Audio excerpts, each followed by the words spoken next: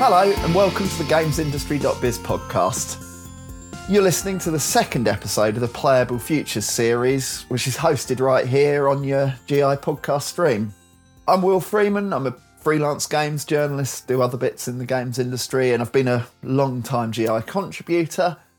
And today I'll be speaking about the future of virtual reality with Tommy Palm, founder and CEO at Resolution Games. Now, before we dive into that, in case you missed the first Playable Futures episode of the GI podcast, that came out a couple of weeks ago, there we talked to the United Nations about their vision for where gaming's going in the future. Across the Playable Futures episodes, we're going to be speaking to industry veterans, gaming leaders, creative visionaries, and anyone kind of shaking up games can be. The reason we're speaking to those people is to understand their visions of the medium and the industry and where they're going to go next in the coming years, even in the coming decades. That's essentially what Playable Futures is all about. Very quick nod, there's also a whole series of Playable Futures written articles on GamesIndustry.biz with some amazing perspectives from kind of amazing minds in the games industry. So do check those out. And before we start our conversation with Tommy, just wanted to say a really sincere thanks to our project partners on this podcast series, Yuki and Diva Agency. We've really worked together to make all this possible. With all that out of the way, let's dive into that interview with Tommy. Now, you probably do know Tommy's name as he became very well known for his critical role in making Candy Crush Saga both a tremendous financial success and a kind of icon of popular culture. But actually, in recent years, Tommy's been much more focused on virtual reality through his studio, Resolution Games. What's interesting about Tommy is he's both a serial entrepreneur, but really a kind of games designer that's got his hands dirty making games. So he brings this understanding of both the kind of practical and financial opportunities and challenges that VR brings. And also, through all that work, he's got a deeply informed vision of kind of where VR is going. Particularly kind of where VR is going now, it's perhaps free from some of the hype of previous years. So, let me whisk you back to the noisy, chaotic halls of Gamescom, where I grabbed some time with the always enthusiastic Tommy. Definitely quite noisy, but consider that the energy of the games industry in the moment. Let's go. Tommy, thank you so much for joining us at Gamescom for this episode of the Playable Futures podcast. First of all, it would just be great to hear how this Gamescom's been for you, what you've seen that might have excited you, or how Gamescom's left you feeling, other than tired. I'm really happy to be back in personal meetings again. It's been a really special time with COVID when I think we all rather tired of the Zoom meetings. Mm-hmm. So in that sense, it's really great to be back and see familiar faces again. And we have a booth here where we show consumers our new game, which is exciting as well, and it's fun. Good timing with the launch of that game. So my first time actually having a consumer stand for any game like that. Oh wow! Yeah. Despite all your time in the industry, it's your first. Then go on. You can. We don't need to only talk about the game, but let's hear a little bit about the game. What is the new game? It's called Ultimex, and it's a kind of new sports game, similar a little bit to Rocket League, where you have a ball, but here you have mechs that punch it and try to win. So it's very easy to get into and a VR title. VR title, yes, absolutely. Yeah. So let's talk about VR. Something that strikes me is we had the kind of hype experience. There was the Oculus launch. Obviously, I do a bit of video games journalism. Journalists got very excited. There was maybe, well-intended enthusiasm and a bit of over-promising or consumer expectation was high. I feel, is it fair to say we're now slightly free of that hype part of the VR cycle and able for it to become a more standard, normal part of the games medium and industry? Yeah, I hope so. I think we're at least at a point where there is kind of more than 10 million headsets in the market, so it's at an inflection point where it's likely that you have a friend in VR, and so you have somebody to play with, which makes it much more social and enjoyable in general, which I think will have an impact on growth. Right. So, like in Sweden, VR was nominated a Christmas present of the year in 2016, which I think was way too early, obviously. Right.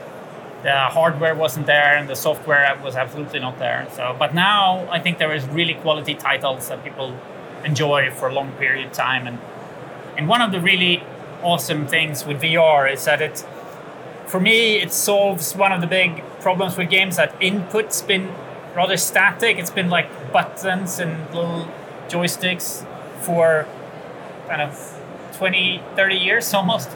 And you want more intricate interaction with your games. Like visually, they are stunning, but it's still like press a single button to pay respect to your dead comrade or something like that.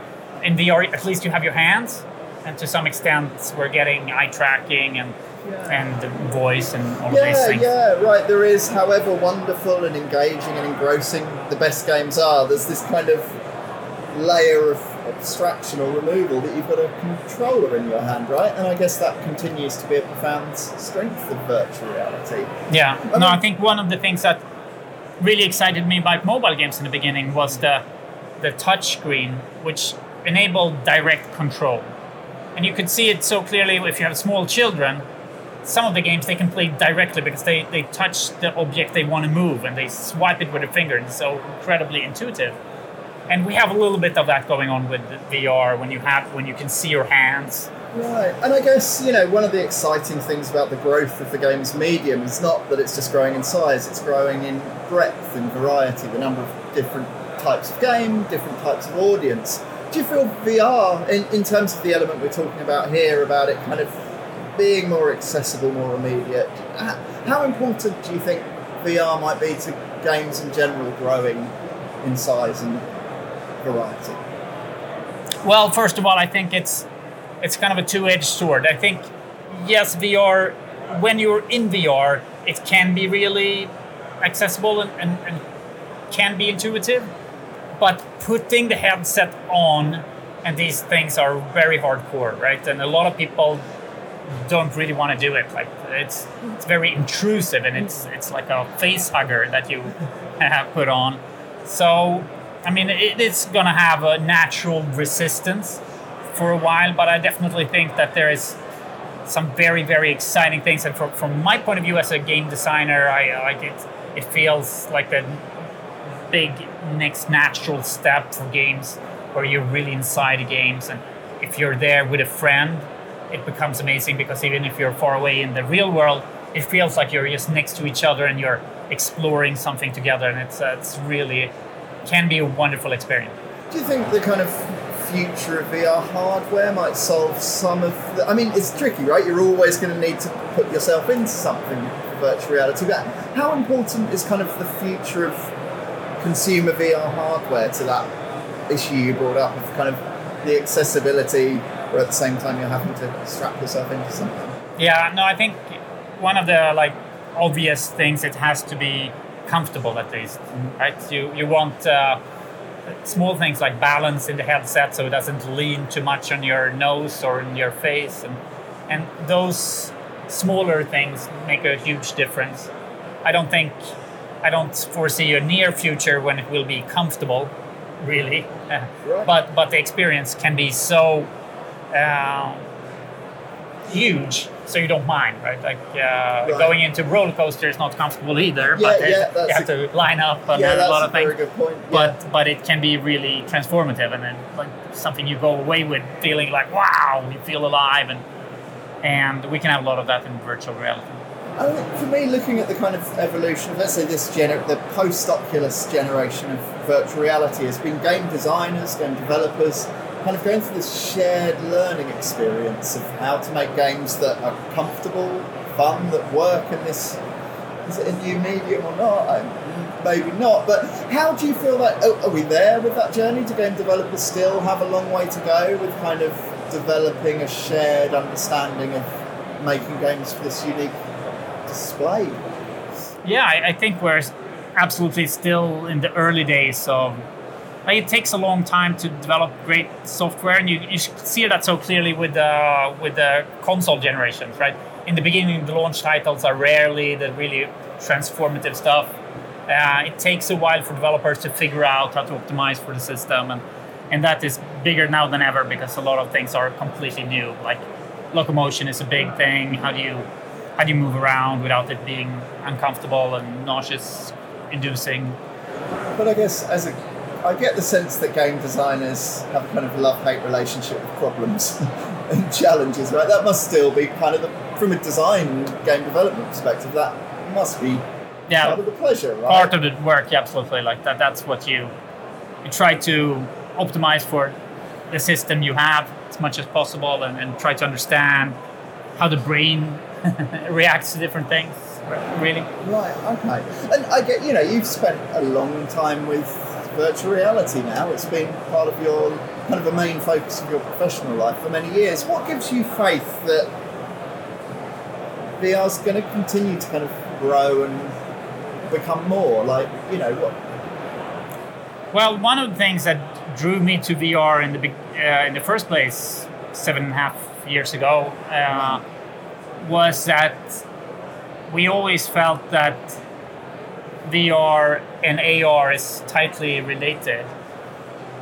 And AR is this idea that you will see the reality around you, and you can have virtual objects come into your visual field, and they could also take over, and then you will be in VR again. So it's it's a very blurry line between VR, AR, MR, whatever people call it.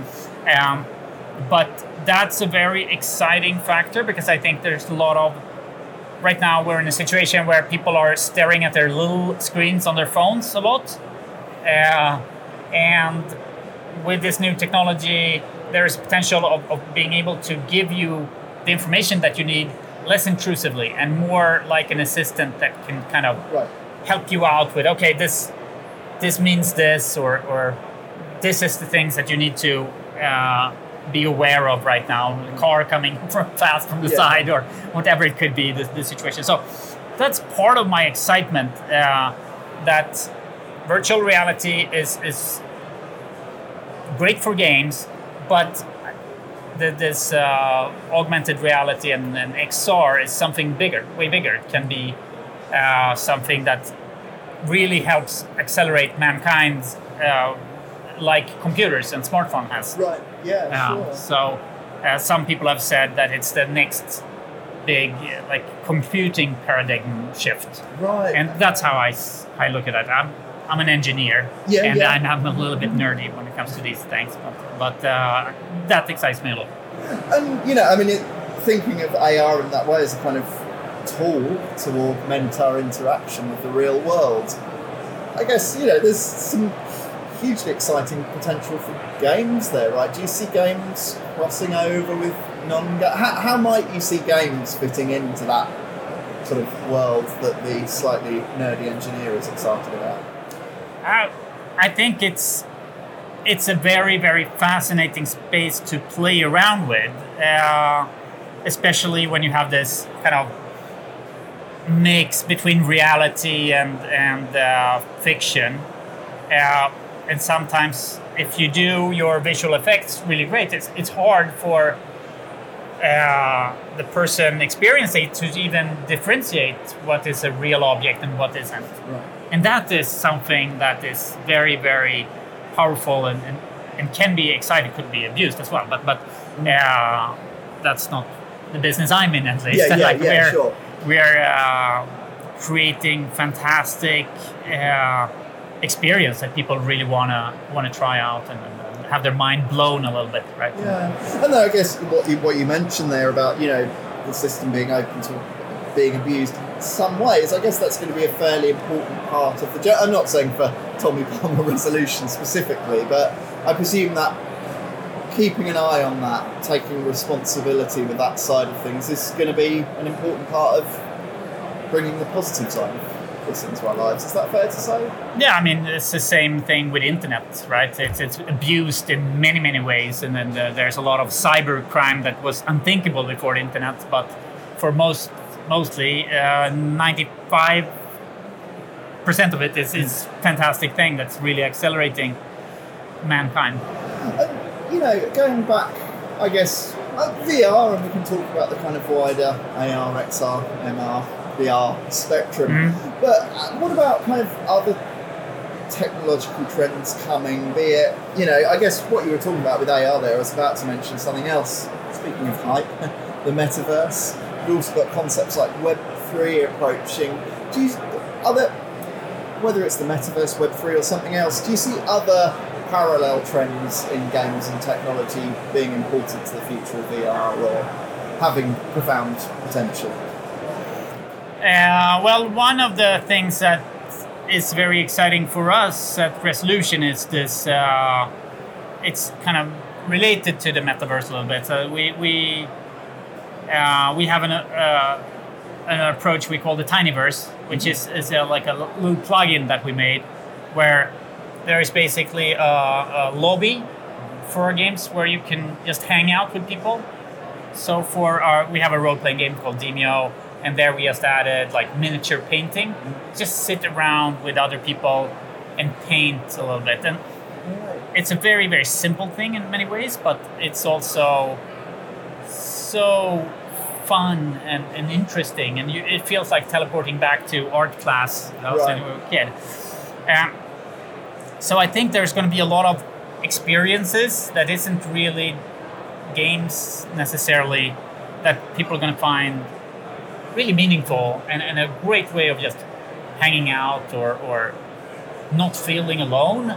Right, yeah. For instance, which could be really important if you're a bit younger, for instance, and don't have so many friends. Or I love that concept of the Tinyverse as well, right? Because actually, I hope I'm very open-minded to technology and technological experiences and throwing myself into things, but the idea of the metaverse for a consumer is quite intimidating, right? That's a big step. Of course, if and when it comes, it will probably come gradually rather than one day I step into it and never come out. But I'd love to hear more about the Tinyverse, like the strengths of that. Why Resolution went with that, and why you think it could be an interesting or positive way forward with the metaverse concept. Yeah, that's the way I've been approaching. Like people tend to